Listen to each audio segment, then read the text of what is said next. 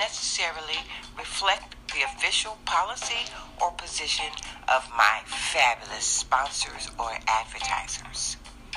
Any content provided by our bloggers or authors are of their opinion and are not intended to malign any religion, ethnic group, club, organization, company, individual, or anyone or anything. This disclaimer was provided by disclaimertemplate.com.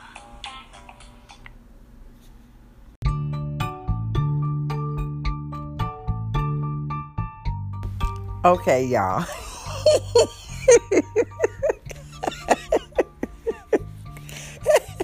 This is As the Massage Table Turns. This is As the Massage Table Turns. I couldn't help it, y'all. I have to. I don't have any sense. And I'm too old to get any. So what I'm going to do is I'm going to be right back. And I'll just jump into... You know what? Y'all know what I'm going to do. I'm just going to read it when I get back. Yeah, I love y'all for listening.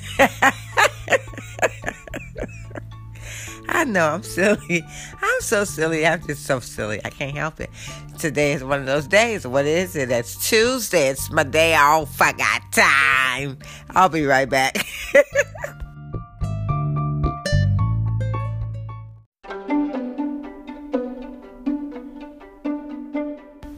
Okay, y'all know I don't have no sense, and I have no intention of getting any either. But on my last episode of Just Miss Rose, I read the prologue to White Rage. I got the free sample.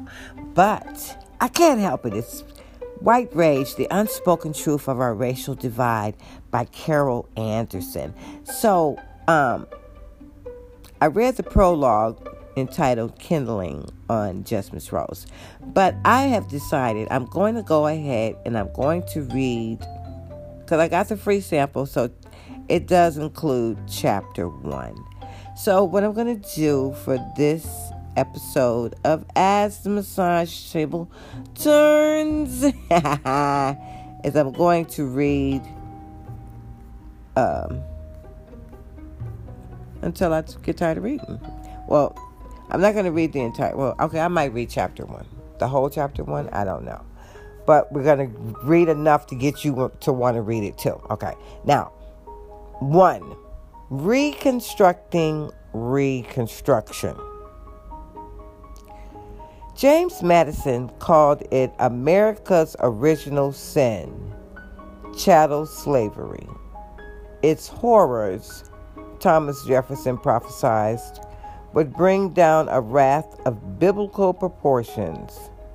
Indeed, Jefferson wrote, I tremble for my country when I reflect that God is just, that his justice cannot sleep forever. In 1861, the day of reckoning came. The Southern states' determination to establish their independent slave republic led to 4 years of war, 1.5 million casualties, including at least 620,000 deaths, and 20% of Southern white males wiped off the face of the earth. In his second inaugural address in 1865, Abraham Lincoln agonized that the carnage of this war was God's punishment for all the wealth piled by the bondsman's 250 years of unrequited toil. Over time, the road to atonement revealed itself.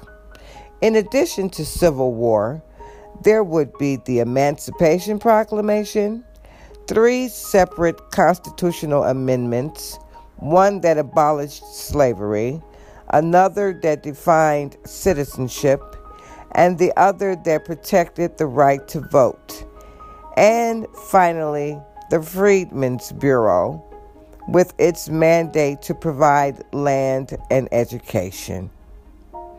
Redemption for the country's sin, therefore, will require not just the end of slavery, but also the recognition of full citizenship for African Americans, the right to vote, an economic basis to ensure freedom, and high-quality schools to break the generational chains of enforced ignorance and subjugation.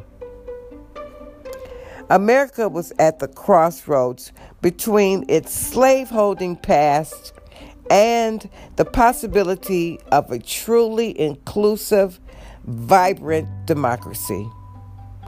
The 4-year war played out on battlefield after battlefield on an unimaginable scale had left the United States reeling. Beyond the enormous loss of life to contend with, more than 1 million disabled ex-soldiers were adrift, not to mention the widows seeking support from a rickety and virtually non-existent veterans pension system. The mangled sinews of commerce only added to the despair, with railroad tracks torn apart, fields fallow, hardened and barren, and bridges that had once defied the physics of uncrossable rivers now destroyed. And then this: millions of black people who had been treated as no more than mere property were now demanding their full rights of citizenship. To face these challenges and make this nation anew required a special brand of political leadership. Could the slaughter of more than 600,000 men, the reduction of cities to smoldering rubble, and casualties totaling nearly 5% of the U.S. population provoke America's come to Jesus moment? Could white Americans override the continuing repugnance, even dread, of living among black people as equals, as citizens and not property?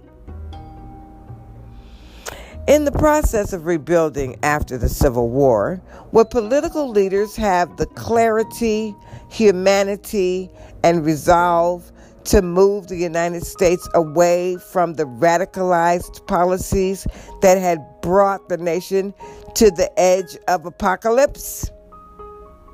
Initially, it appeared so.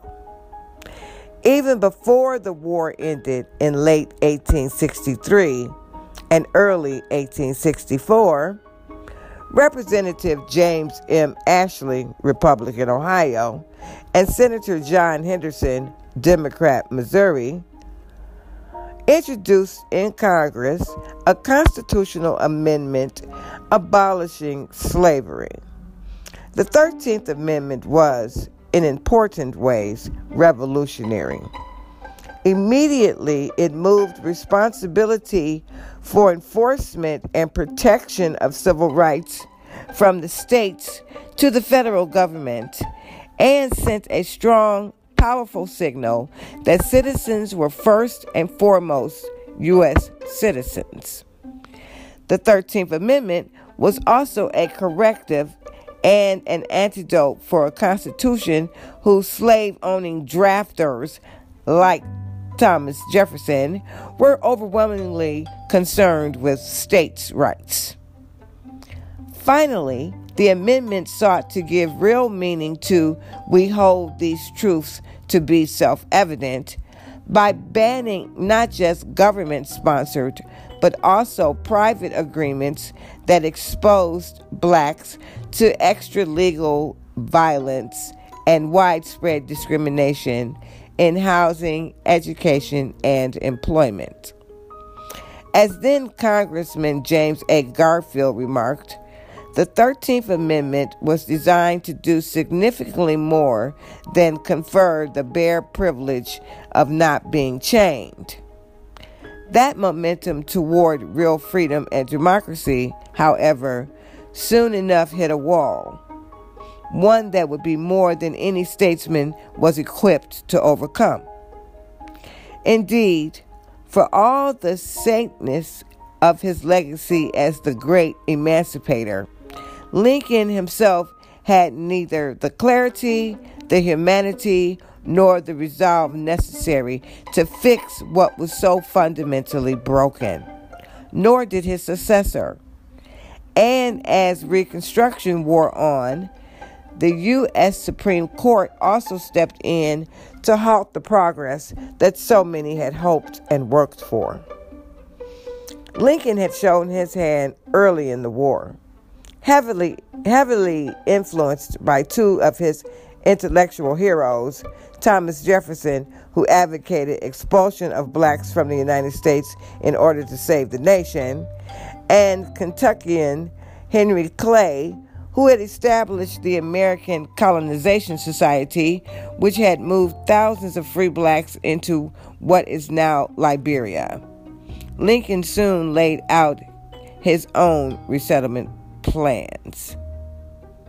He had selected Syracuse, a resource poor area in what is now Panama, to be the new home for millions of African Americans.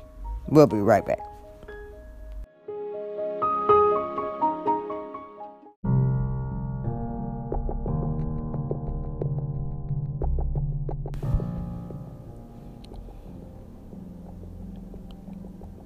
Lincoln soon laid out his own resettlement plans.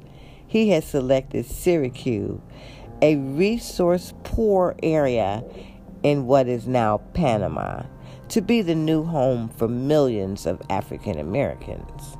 Lincoln just had to convince them to leave. In August 1862, he lectured 5 black leaders whom he had summoned to the White House that it was their duty, given what their people had done to the United States, to accept the exodus to South America, telling them, "But for your race among us there could not be war." As to just how and why your race came to be among us, Lincoln conveniently ignored. His framing of the issue not only absolved plantation owners and their political allies of responsibility for launching this war, but it also signaled the power of racism over patriotism. Lincoln's anger in 1862 was directed at blacks who fully supported the Union and did not want to leave the United States of America. Many, indeed, would exclaim that, despite slavery and enforced poverty, we will work, pray, live, and, if need be, die for the Union. Nevertheless, he cast them as the enemy for wickedly dividing us, instead of defining as traitors those who had fired on Fort Sumter and worked feverishly to get the British and French to join in the attack to destroy the United States. From this perspective flowed Lincoln's lack of clarity about the purpose and cause of the war. While the president and then his successor, Andrew Johnson, insisted that the past 4 years had been all about preserving the Union, the Confederacy operated under no such illusions. Confederate States of America, CSA, Vice President Alexander H. Stephens remarked, "What did we go to war for, but to protect our property? This was a war about slavery. about a region's determination to keep millions of black people in bondage from generation to generation. Mississippi's Articles of Secession stated unequivocally, "Our position is thoroughly identified with the institution of slavery. Its labor supplies the product which constitutes by far the largest and most important portions of commerce of the earth." In fact, 2/3 of the wealthiest Americans at the time lived in the slaveholding South. 81% of South Carolina's wealth was directly tied to owning human beings. It is no wonder then that South Carolina was willing to do whatever it took, including firing the first shot in the bloodiest war in U.S. history, to be free from Washington, which had stopped the spread of slavery to the West, refused to enforce the Fugitive Slave Act, and with the admission of new free soil states to the Union prior to 1861, set up the numerical domination of the South in Congress. When the Confederacy declared that the first duty of the Southern states was self-preservation, what it meant was the preservation of slavery. To cast the war as something else, as Lincoln did, to shroud that hard, cold reality under the cloak of preserving the Union, would not and could not address the root causes of the war and the toll that centuries of slavery had wrought. And that failure of clarity led to a failure of humanity. Frederick Douglass later charged that in the hurry and confusion of the hour and the eagerness to have the Union restored, there was more care for the sublime superstructure of the Republic than for the solid foundation upon which it alone could be upheld. The full rights of the formerly enslaved people. Millions of enslaved people and their ancestors had built the enormous wealth of the United States. Indeed, in 1860, 80% of the nation's gross national product was tied to slavery.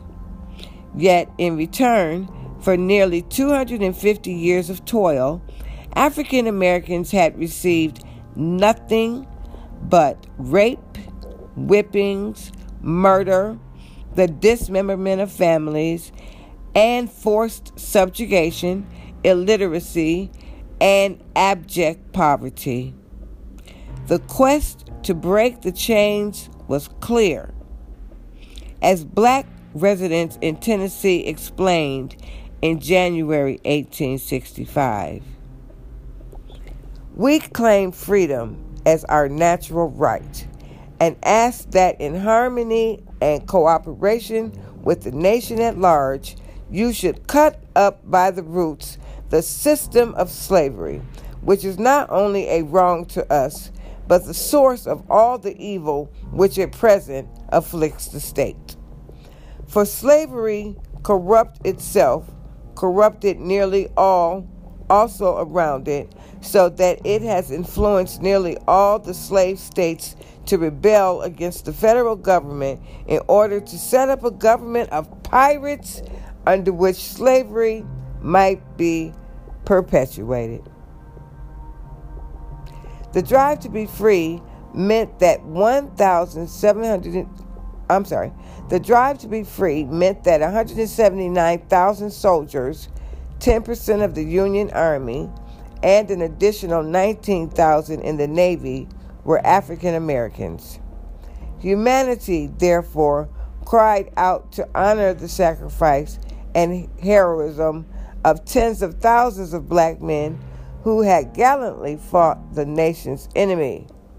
That military service had to carry with it, they believed, citizenship rights and the dignity that comes from no longer being defined as property or legally inferior.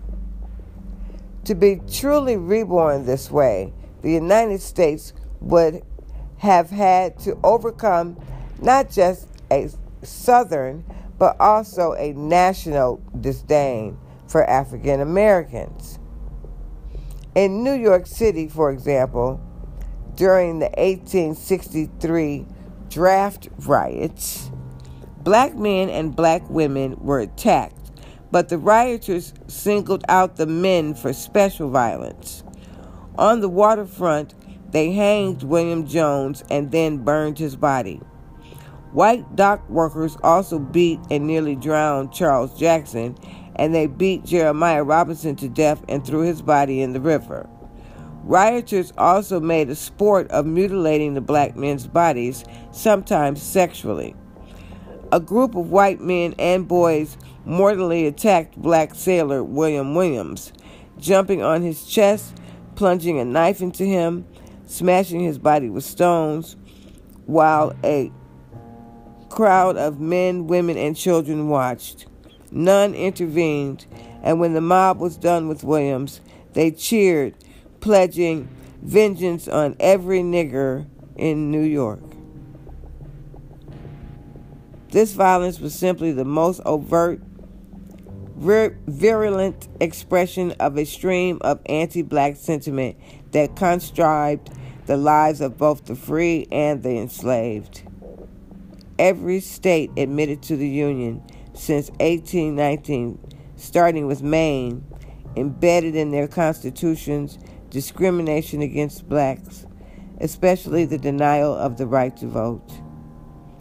In addition, only Massachusetts did not exclude African Americans from juries, and many states, from California to Ohio, prohibited blacks from testifying in court against someone who was white. And that is enough of that. I'm done with this episode of As the Misogyny Returns. If y'all would like to read White Anger, I suggest you buy it or get it from your local library. I'm going to be getting the whole book, but I'm not going to read it all today, and I'm not going to read it all to you guys. But I do want to thank you for your time. I love you for listening. Have a good one.